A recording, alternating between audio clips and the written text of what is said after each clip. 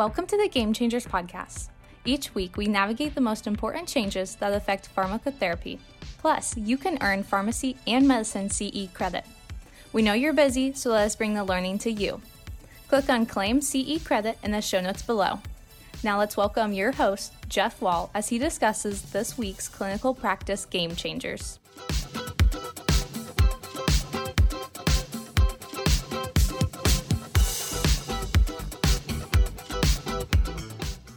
Hello and welcome to Game Changers Clinical Conversations. I am your host, Jeff Wall, professor of pharmacy practice at Drake University.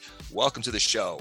We are I hope, your one-stop shop or one of your one-stop shops for all information having to do with the latest medical and especially pharmacotherapy information that will make a fundamental change in how you practice or how you approach patients, whether you're a provider or pharmacist. We really do try to do that here at Game Changers for you. If you're a first-time listener, thanks for listening on. If you're a long-time listener, thanks for continuing to be a part of Game Changers. So today we are going to talk about, as of this recording, kind of hot off the press, and it's from the USPSTF, so the United States Prevention Task Force, that is going to talk about the use of vitamins, minerals, and supplements. Now, as a pharmacist, I'm always kind of two minds about this. The evidence largely for practically almost all the things that most patients want to take as far as vitamins and minerals has never been very good, as we all know. And the other big thing that is always a problem with this is that, and something that I think pharmacists probably should just have on a recorder around their neck, they can just push a button and play it when patients ask them about herbals and vitamins and minerals, is that remember that this multi-billion-dollar supplement industry is pretty much unregulated. Yes, there are some FDA standards, but they're very minimal, and standards for good manufacturing practices that FDA requires for prescription and over-the-counter meds are just simply not required for any of these medications. And I vividly remember a paper, and this now probably more than 15 years old, where they basically some authors went to basically a GNC and basically picked up a bottle of ginseng, which is one of the more popular supplements out there, from a whole bunch of different manufacturers, and they just basically took them to the lab and using HPLC actually tried to measure how much ginseng was in each one of the manufacturer's bottles, and they found a range anywhere from 21% to 140% of the stated amount of ginseng in that study. So, it is kind of the Wild West out there, and that you just really don't know what you're getting. When patients kind of, yes, I get all that, but I really think that I'd like to be on a supplement. What I always tell patients, and I'm sure most pharmacists tell patients, is, okay, well, that's fine. If you're going to do that, then at least try to pick a manufacturer that does do other prescription or over-the-counter medications, because of course the theory is that they wouldn't have a whole different setup for the herbals that they're using or the supplements they're using if they already have the equipment and everything in place for FDA approved medications. Also, there's some independent verifying organizations like USP you can utilize, and if they go through the process of being independently assessed by USP to say, yep, this is what's actually on the bottle and how much it is, then that's certainly reasonable too. But before we even get started talking about it, it does bear reminding that a lot of times you just don't know what you're getting when you buy a bottle of supplements. But that has not, of course, stopped patients from doing that. And there was, if you take a look at NHANES data, the last NHANES 2011 to 2014 survey, they surveyed 11,000 patients and found that half of them reported using at least one dietary supplement in the past 30 days, and 30% of them used a multivitamin mineral supplement as well. So that concern has certainly not stopped the general public from really embracing a lot of these for good and for bad, I think. And when in the NHANES study, when they said, well, why? I mean, why are you spending money on this? They say, well, I heard from XYZ that this is good for overall health. That if you take more of this than I can get in my diet, then I'm going to be healthier, especially because all Americans are scared of both cancer and cardiovascular disease. That's the other thing that they say, well, I heard or saw or read or something along those lines that if I take more of this vitamin mineral supplement, I have a decreased risk of a heart attack, decreased risk of cancer, things like that.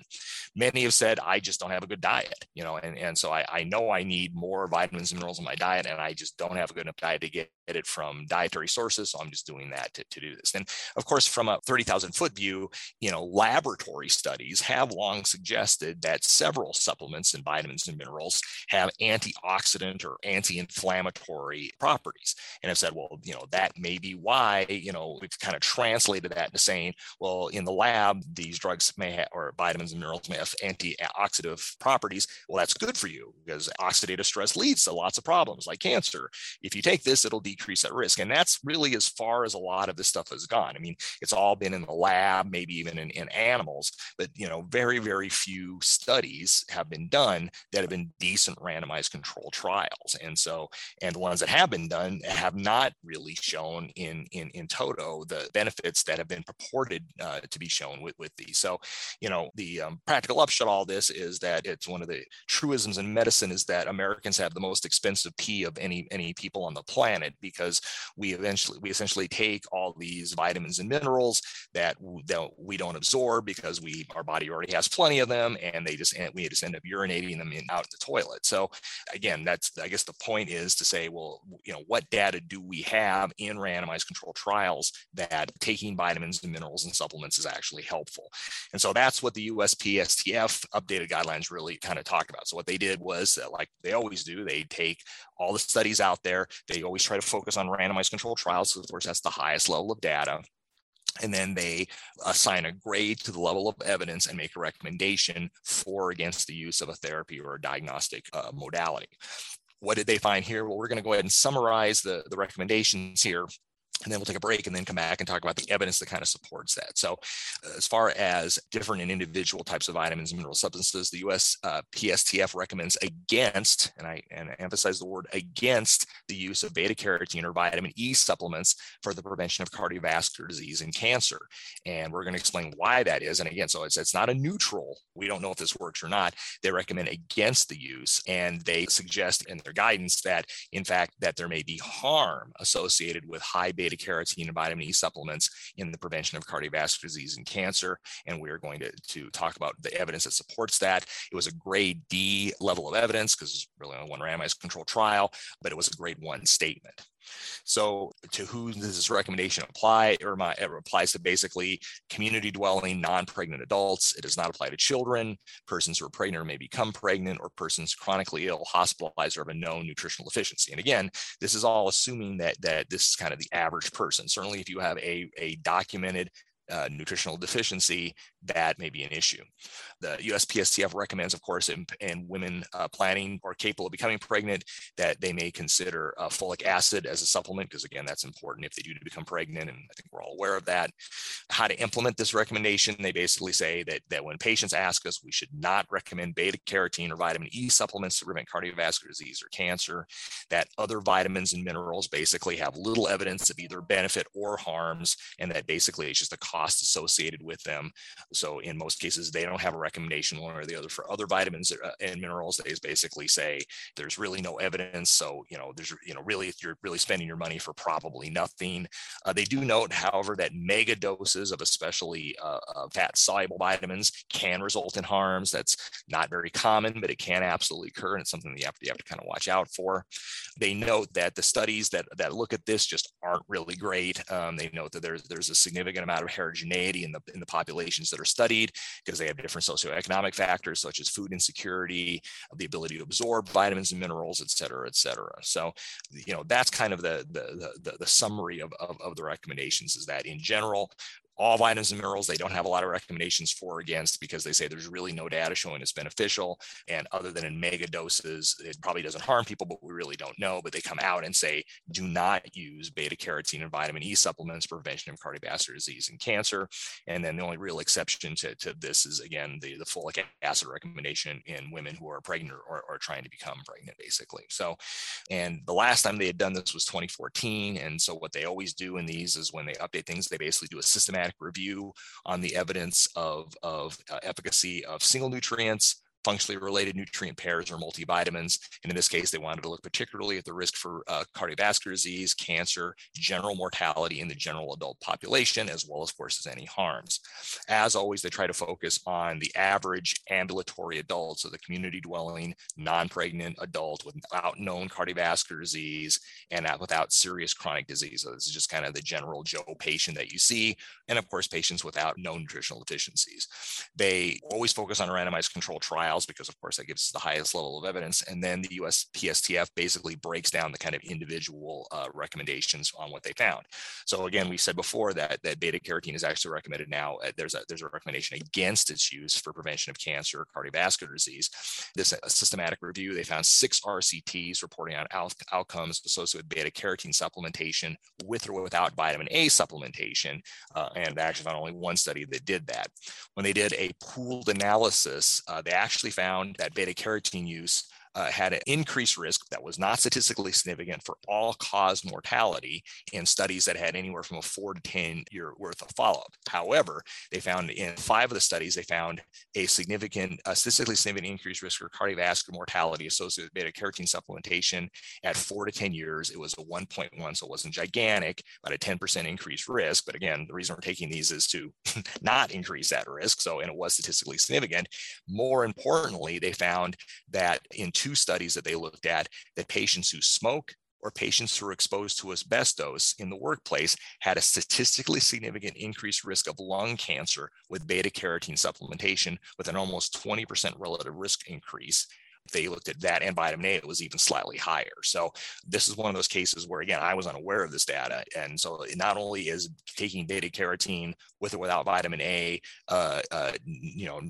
we don't know, is it harmful, helpful? They actually found in this analysis that particularly, again, if you smoke or exposed to asbestos, high levels of beta carotene actually seem to be associated with an increased risk of developing lung cancer. So you can certainly see why the USPSTF said, well, we're not going to recommend that. We're actually going to come out and say we're not to not use this, or because the harms definitely outweigh the benefits. When you take a look at vitamin A by itself, they only found 1 RCT, and they found no association between vitamin A supplementation and all-cause mortality or any other outcome. So vitamin A by itself doesn't seem to have any benefit or harm. They note that it is possible to take too much mega doses of vitamin A, and you can kind of get into trouble with that. So again, just there's no recommendation for or against, but just says there doesn't seem to be any benefit. Vitamin E is something that is kind of waxed and waned, and there actually are several studies that have looked at this. So the USPSTF looked at 9 RCTs that report on outcomes with vitamin E supplementation. They found that when they pooled these studies together, there was no benefit associated with vitamin E use on all-cause mortality in an N of over 108,000 patients after 3 to 10 years of follow-up, or a composite outcome of any cardiovascular disease event or cardiovascular mortality. They also, again, found no benefit associated with vitamin E use on mortality from any cancer. So again, they just basically found that vitamin E doesn't seem to have a benefit at all one way or another. And then multivitamins, a kind of a general multivitamin supplement that many patients take, is, again, this that we said previously, about 30% of patients. They looked at 9 RCTs that reported health outcomes associated with multivitamin associations. When they looked at this, they did in about 50,000 patients. They did not find an association between multivitamin supplementation and all-cause mortality. They note, and this is worth noting, that the largest study that was ever done on this was the COSMOS study. So, and that stands for Cocoa Supplement and Multivitamin Outcome Study.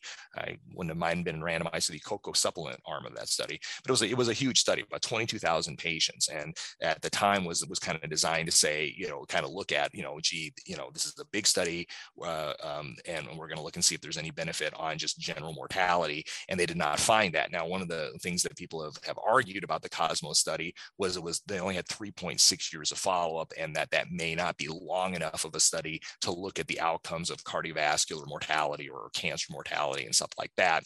But the bottom line was that pooled studies, when they looked at the individual outcomes, basically found no association between multivitamin use and cardiovascular disease or cancer mortality.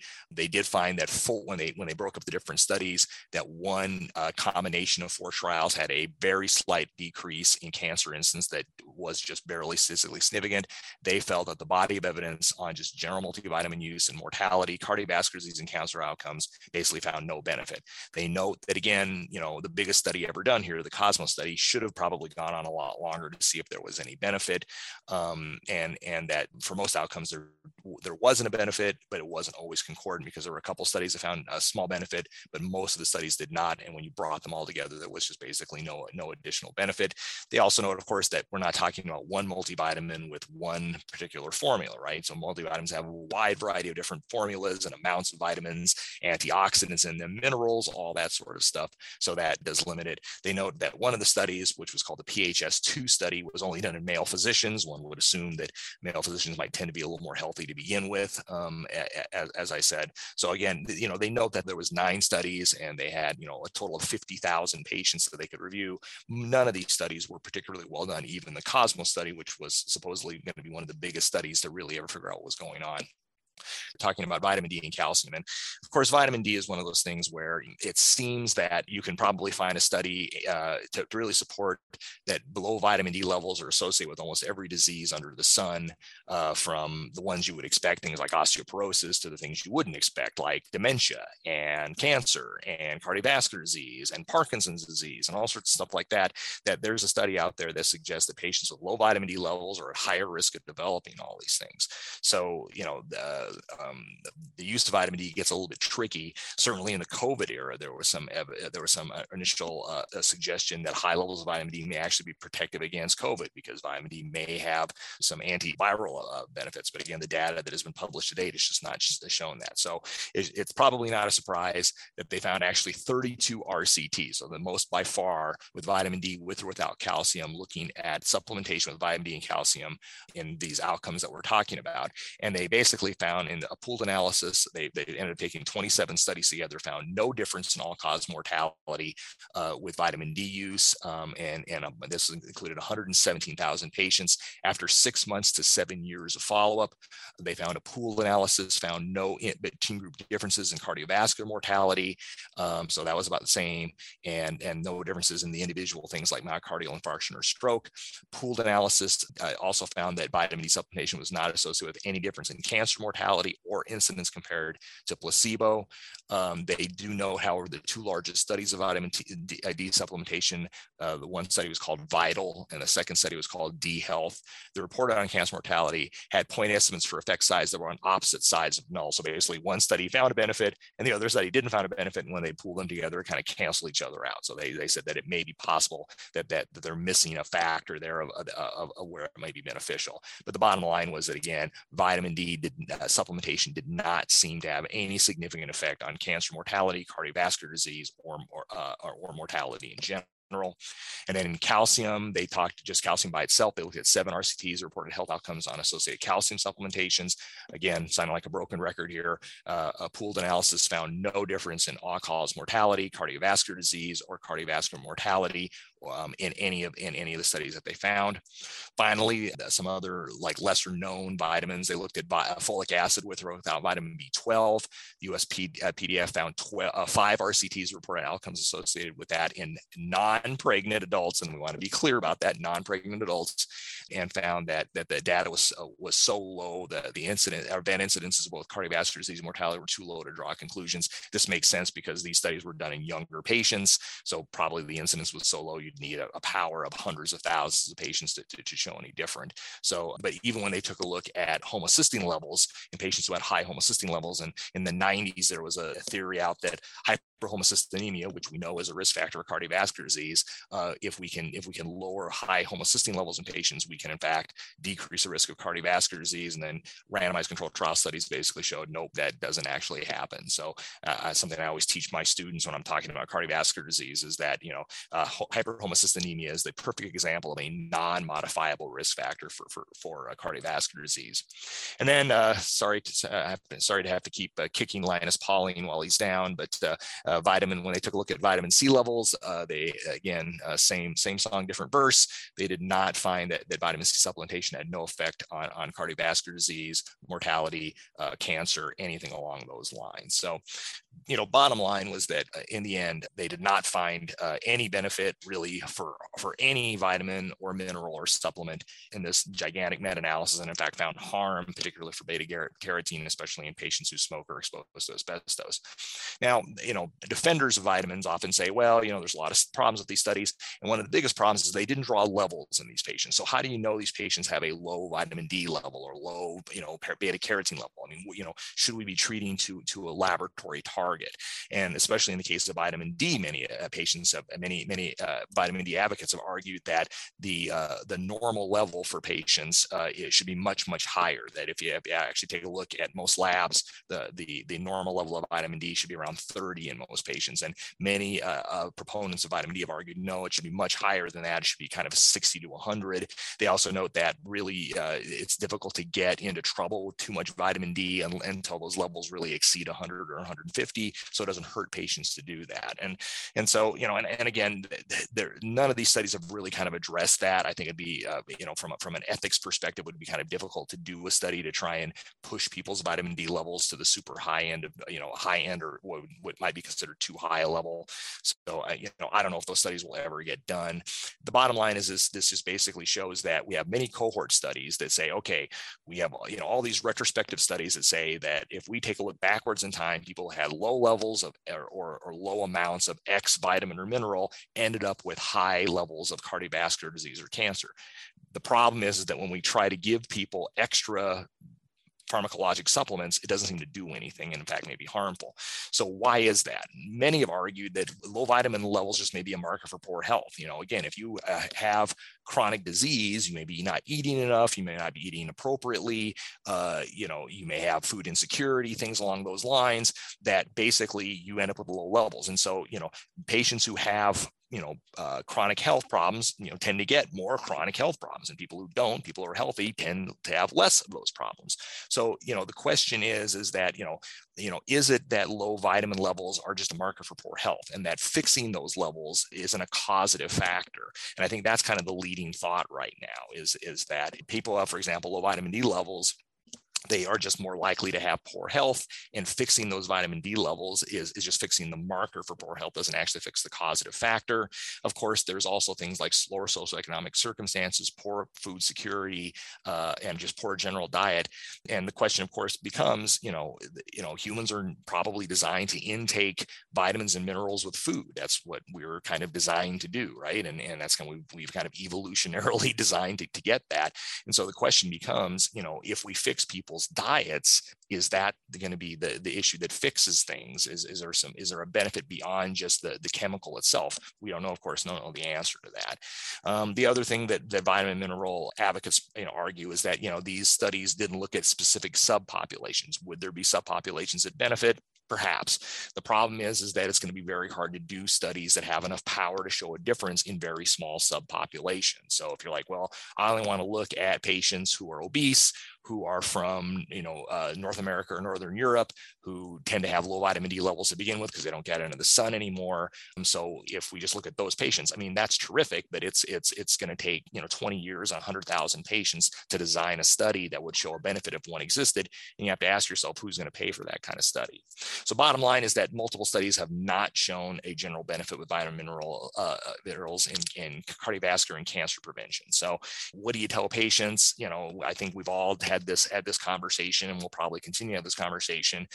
Patients will make their own decisions, and that's how it should be. But basically saying that the evidence really doesn't suggest that taking any of these things is beneficial, and in fact, again, may be harmful in patients. And that while you say it's it probably can't harm them unless you're taking mega doses of stuff, it's probably not helpful, and it is certainly depleting their wallet, and that's especially in current times, probably not a great thing. So that's kind of my conclusion. That's certainly what I've told patients over the years. That's again what the USPSTF is now saying.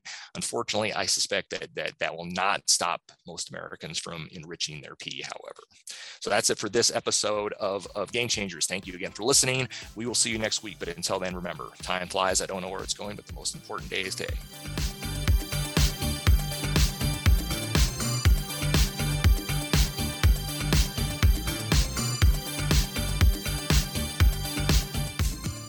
Thanks for listening in. Claim your CE credit by clicking on the link in the show notes. And check out CE Impact's other education at ceimpact.com, where we curate the most important information in pharmacy and medicine to deliver straight to you. Join today to connect your learning to practice.